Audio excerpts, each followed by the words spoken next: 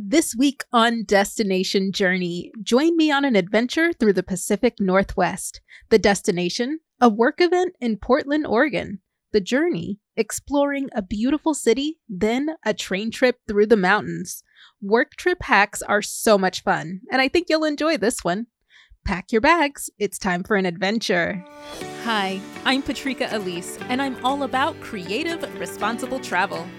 Join me weekly for stories and tips that'll inspire you to create your own adventure. In travel and in life, it's not always about where we're going. It's how we get there that matters most. This is Destination Journey, the podcast. Hello, everyone. Welcome back to Destination Journey. I am thrilled to have you along for the ride today as we head to the beautiful Pacific Northwest. First, a little bit of background for today's episode. As a marketing entrepreneur that specializes in events and experience, I spend a lot of time traveling for work. This is actually what kickstarted my interest in solo travel. I grew up traveling with my family when my dad traveled for work, and most of his trips were a drivable distance, so we just went along for the ride. I loved piling into a hotel room with my family, though I will say you definitely learn which of your siblings are the wildest sleepers on trips like these. I had many a foot to the stomach, but I digress. But basically, during these trips, my dad would work through the day and my mom would take us to do local activities.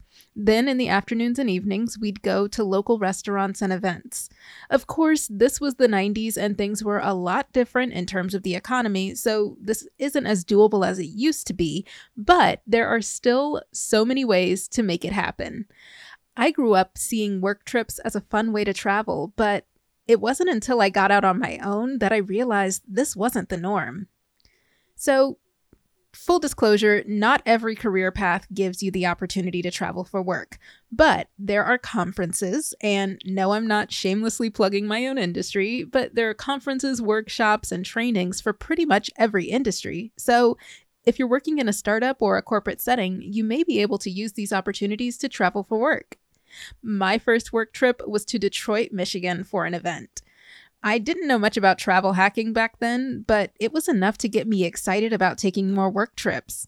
After all, I was only 2 years out of college, so I was nowhere near being able to afford a true vacation, so traveling for work was the best way for me to be able to explore new places without spending a lot of money.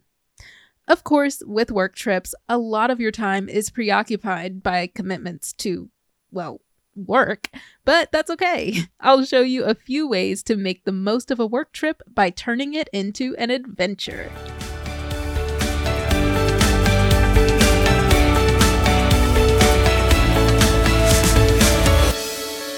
For this trip, I needed to attend a conference for work that would last 3 days. This was my first time going to Portland, Oregon, so naturally, I was pretty excited. At that point, I'd only visited California, so I figured it was time for me to see more of the West Coast of the United States. Since I was new to the West Coast, I decided to stick to major cities and visit Seattle on my way to Portland. With the work trip, there's less flexibility, so my trips have to be a little more controlled. Also, in order to be able to use the budget that had been allocated by my job for my trip to Portland, I needed a place with a comparable cost of travel from New York. This adventure started with a multi-city ticket from New York to Seattle, then from Portland back to New York. Multi-city tickets are my favorite way to add flexibility to your air travel because you can use a more sustainable method of travel between individual locations without having to double back to return home. It also saves time. In the previous episode of this show, I described another example of a multi-city flight, so if you haven't yet, give it a listen. I personally use Google Flights to plan these trips by using their multi-city booking tool. If your airline of choice doesn't have this option available, you can always book separate one-way tickets. But I do recommend being extra meticulous with bookings like these, as it's really easy to book the wrong airport or date by mistake when dealing with multiple tickets. The flight from New York to Seattle is about 5.5 hours, which is a pretty decently long trip. I always prepare with downloaded episodes of my favorite shows, plus some good reads. Long flights are also a great time to get a little writing done. On this flight, the airline provided a wrap for lunch, so when I hopped off the plane, I was ready to explore. According to Wikipedia, the Seattle-Tacoma International Airport, also known as SeaTac, was built in 1944 after the U.S. military took over the previous airfield during World War II. Construction was finished in 1947, and now the airport receives flights from 31 airlines, which reach 91 domestic and 28 international destinations. Seattle is also a great layover city since the airport is about a 20-minute drive from plenty of popular attractions. If you have at least 4 hours between flights, you can easily leave the airport for a bite and some delicious Seattle coffee with time to spare. Aside from my flight, the Seattle part of my adventure was self-funded. Before booking the trip, I discussed my plans with my manager to let her know that I'd be flying into Seattle first and then traveling to Portland on my own in time for my event responsibilities. When planning a trip like this, if you're using company budget to fund your travels, make sure that you communicate with whoever's in charge of approving your reimbursements. The last thing that you want is to plan a trip and find out that it goes against your company policy and you won't get reimbursed or you're in trouble, etc. So while I've been fortunate to have some great managers in the past, all companies are different. So when looking to do something like this, I recommend being flexible in your approach to getting these types of trips approved. As is the case with most of the U.S., the Pacific Northwest was home to Native Americans for over 4,000 years before the first European settlers arrived. At the time, the Duwamish tribe lived in what would eventually become known as Seattle, and it's still very present in the area despite many broken promises regarding protections for the tribe from the U.S. government. Here's an excerpt from duwamishtribe.org to detail this rich history. And I quote, "The Duwamish people have been in the Seattle, Greater King County area since time immemorial. Our stories, such as North Wind, South Wind, tell of the last ice age and an ice weir breaking over the Duwamish River. We were the first signatories on the Treaty of Point Elliott in 1855, signed by Chief Sial, who was chief of the Duwamish and Suquamish tribes. Our longhouse today stands across the street from where one of our largest villages was located before it was burned down by settlers in 1895. End quote. According to the website, the Duwamish tribe is not federally recognized, but still boasts over 600 active members today. If you'd like to learn more about this incredible tribe, duwamishtribe.org is the best place to get up-to-date information. If you're visiting Seattle soon, I hope you'll give the Duwamish tribe's latest exhibit a visit. It's titled Spirit Returns 2.0, a Duwamish and Settler Story, and it examines a combination of historical artifacts and accounts to tell the story of how Seattle became the city we know today. I know it's on my list for the next time I visit. Since this was a work trip on the way to a conference, I only had 2 days, well, more like 36 hours in Seattle, so that meant I had to hit the ground running. However, I was not prepared for the sheer amount of hills in the city, so my running was a lot slower than I had anticipated. My first stop was the original Starbucks. Back then, I would have called myself a super fan of the brand, especially their customer-focused marketing. Unfortunately, after seeing this blatant union busting that's happening at the time of this recording, I can no longer support the company this way, and the original store would not be a priority for me anymore. That's not to say that I'm perfect about never going, but I do prioritize local coffee shops. As I mentioned before, this trip was pre-pandemic, so times and available information was different. I always support changing your opinion upon learning new, truthful information. Growth is great, y'all. That being said, the Pike Place Market is one of the most famous sites in Seattle. The fish market is just one side of this exciting place.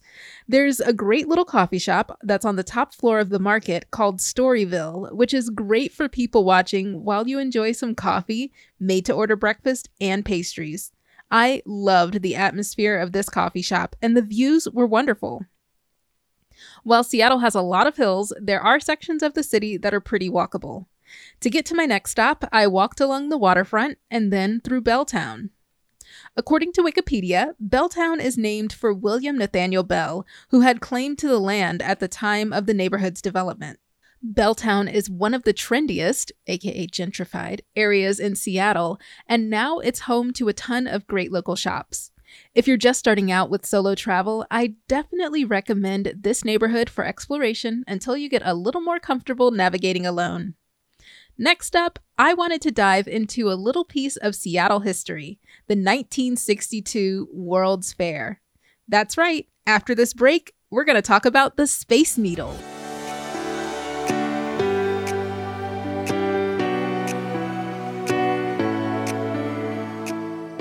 Welcome back! Before we talk about the Space Needle, I'd like to give you a little context on the event that inspired this iconic structure, the World's Fair. According to Wikipedia, the World's Fair is a concept that dates back to Prague in 1791. We're going to stay specific to Seattle for today's episode, but I'd encourage you to read more about the previous World's Fairs across the globe.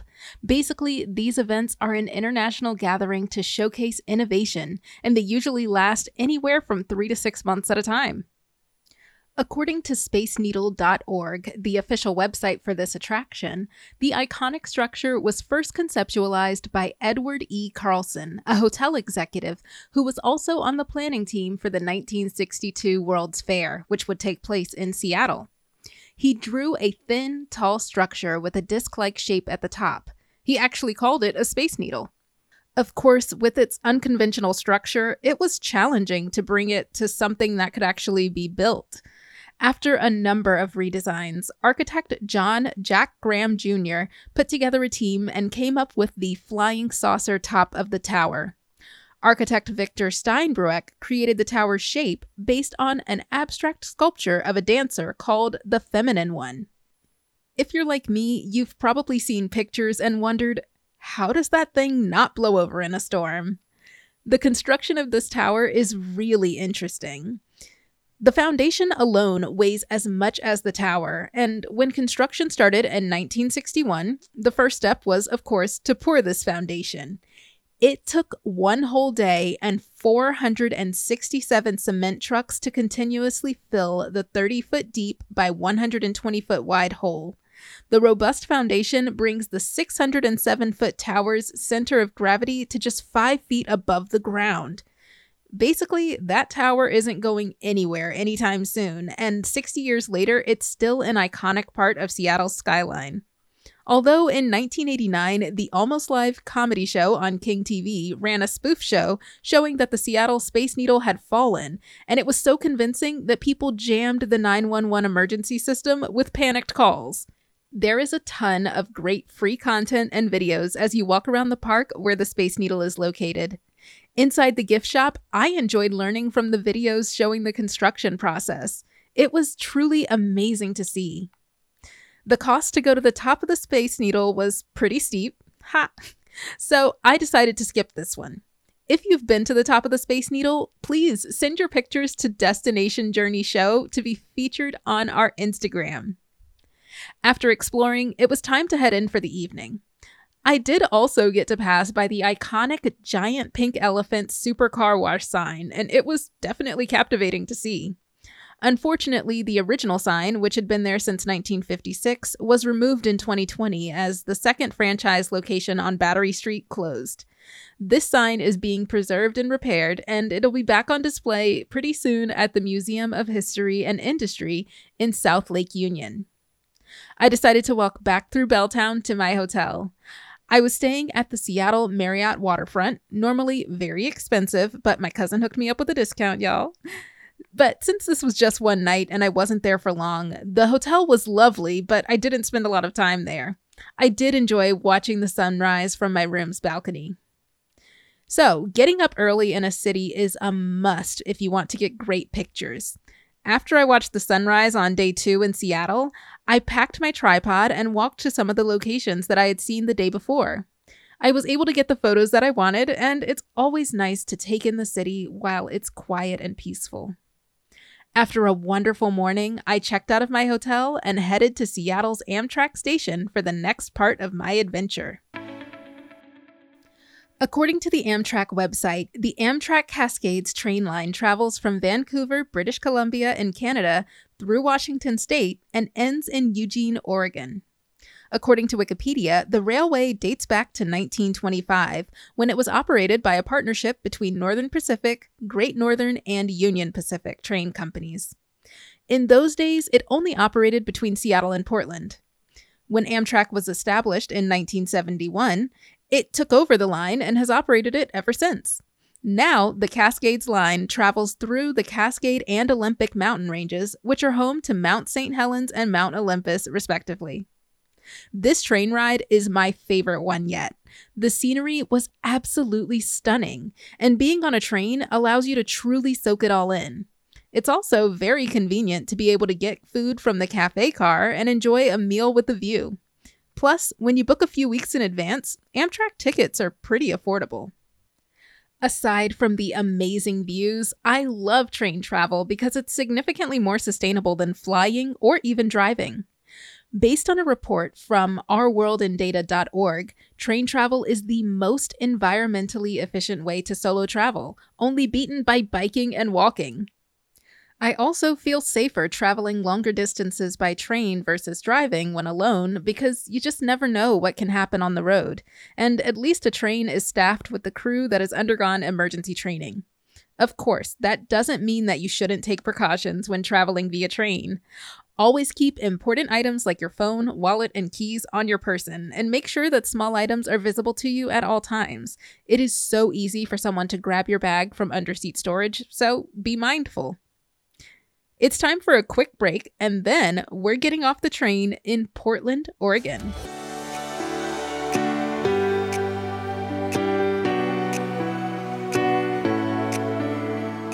The city of Portland, Oregon is actually named after Portland, Maine.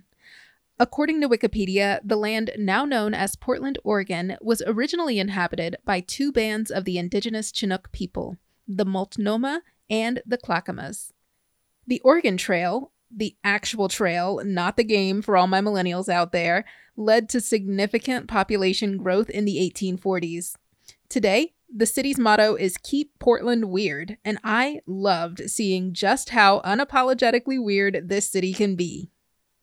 Once I arrived in Portland, I had to get to work on the event. Naturally, I wanted to see as much of Portland as possible while I was there, so I made a point to walk wherever I could. Of course, it wasn't always possible to walk if I was transporting event supplies, for example, so I decided to wake up early to walk from my hotel to the conference, and that was a great way to experience a bit more of the city while still fulfilling my work requirements. Also, food is an amazing way to experience a city, and Portland has no shortage of amazing local places. While I was there, I got to try Brick's Tavern in the Pearl District, and I have to say, this place has an amazing selection of drinks. Whether you prefer creative cocktails, local craft beer, or local wines, their menu is extensive and sure to have something that you'll like. Overall, the conference kept me pretty busy, but I loved getting to work with local venues for special events. As a part of this brand's presence at the show, I also got to host an event at Punch Bowl Social, which doubled as an opportunity for me to experience this super fun venue. There are multiple locations, but Portland has the largest one. Aside from the great bar-style food and drink, they also have a ton of great games ranging from bowling to shuffleboard to the arcade and billiards. Personally, I am very competitive, so I love an adult arcade. Plus, I always enjoy an opportunity to host a fun event while experiencing something new. Architecture is one of my favorite things to look out for when traveling. You can learn so much about the history of a location just based on the types of architecture present. My favorite building that I saw in Portland was the Hollywood Theater, and it has an incredible history. Here's a small excerpt from hollywoodtheater.org. And I quote, "The Hollywood Theater opened its doors on Saturday, July 17, 1926, with the showing of the silent film More Pay, Less Work. A 1,500-seat silent movie palace complete with an 8-piece orchestra and organist, the Hollywood Theater was the last venue in Portland built as both a vaudeville house and a movie theater. Designed by Benes and Herzog, architects of Portland, a local advertisement called it a palace of luxury, comfort, and entertainment, unsurpassed by any theater on the coast. It proved such a popular destination that Portland's Hollywood district ultimately took its name from the theater. End quote. I was captivated by the Rococo-style architecture of the theater. According to Wikipedia, the Rococo period is also known as the Late Baroque period, which began in France in the 1730s and remained popular until the 1780s. This style instantly wows with its dramatic designs. Some ways to identify this architectural style include looking for curves, countercurves, and other grand elements. And you'll usually see common Rococo design features like asymmetrical shells, acanthus and other leaves, birds, bouquets of flowers, fruits, angels, and more. Basically, this style has all the theatrics, so it's perfect for a theater. You'll also see this type of architecture in historic buildings and churches, especially in Italy, Germany, and Great Britain, as it gained popularity in those locations and influenced the design of many iconic locations. The Hollywood Theater also went through several expansions and upgrades to keep up with the changing landscape of the cinema, including the transition to 70mm projection in 1959, all the way to the projection booths that still exist today, which were built in 1975. During the 1980s, the theater was unfortunately in pretty bad shape, but in 1997, a nonprofit called Film Action Oregon purchased the theater and worked to restore it to its former glory. Now, the theater is a beautiful part of the community, and it acts as a modern historic movie house. I didn't get to catch a movie while I was there, but honestly, getting to see this beautiful architecture was an amazing treat. This is one of my favorite ways to explore a city on a limited budget. You'd be surprised at the incredible history you can discover just by taking a walk. I have to say, both Seattle and Portland are very socially progressive, especially when it comes to the LGBTQ+ community. I didn't have any issues walking around, but in both cities, there are pretty large areas with unhoused people, which may feel uncomfortable to witness if you're not used to spending time in major cities. I didn't experience any situations where I was personally in danger, but I do recommend that when you're walking at night, you stay aware of your surroundings and walk in well-lit areas. Portland is also leading the way in alternative medicine like psychedelic therapy, so I'm definitely going to keep watching what Portland does next. After a whirlwind of a work trip, it was time to head home. I've been back to the Pacific Northwest a few times since then, but my first trip there was so memorable. I can't wait to get back to these two cities and ride the train at a different time of year for a different view. Maybe springtime.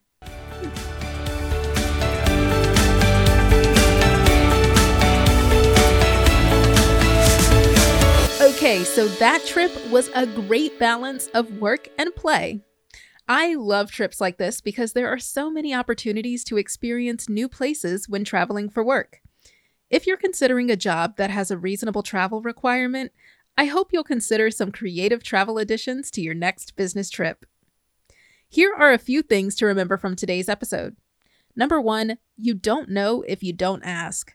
Work travel may be available to you, and you may also be able to hack your trips to be even more exciting. Number 2, if you're visiting a new region and you aren't sure what to expect, cities are typically going to be more tolerant of outsiders and, as a result, safer for solo traveling. And finally, even if you don't have a lot of time at a destination, taking a walk is a great way to learn more about the local architecture and experience the lifestyle and the food. Before we wrap up today's journey, one more fascinating story that connects these two cities. Back in 1971, a man known only as D.B. Cooper hijacked a flight on its way from Portland to Seattle. His demands were $200,000, which would be over $1.2 million in today's funds in ransom, and 4 parachutes for when they landed in Seattle. He released all of the other passengers and then demanded that the plane be flown to Mexico City. Shortly into the trip, he parachuted out of the plane, never to be seen again. There are lots of theories as to what happened to this man who was known as D.B. Cooper, and lots of theories around his identity. So if you're looking for a documentary binge, I highly recommend diving into this little portion of Pacific Northwest history. It's time to answer audience questions.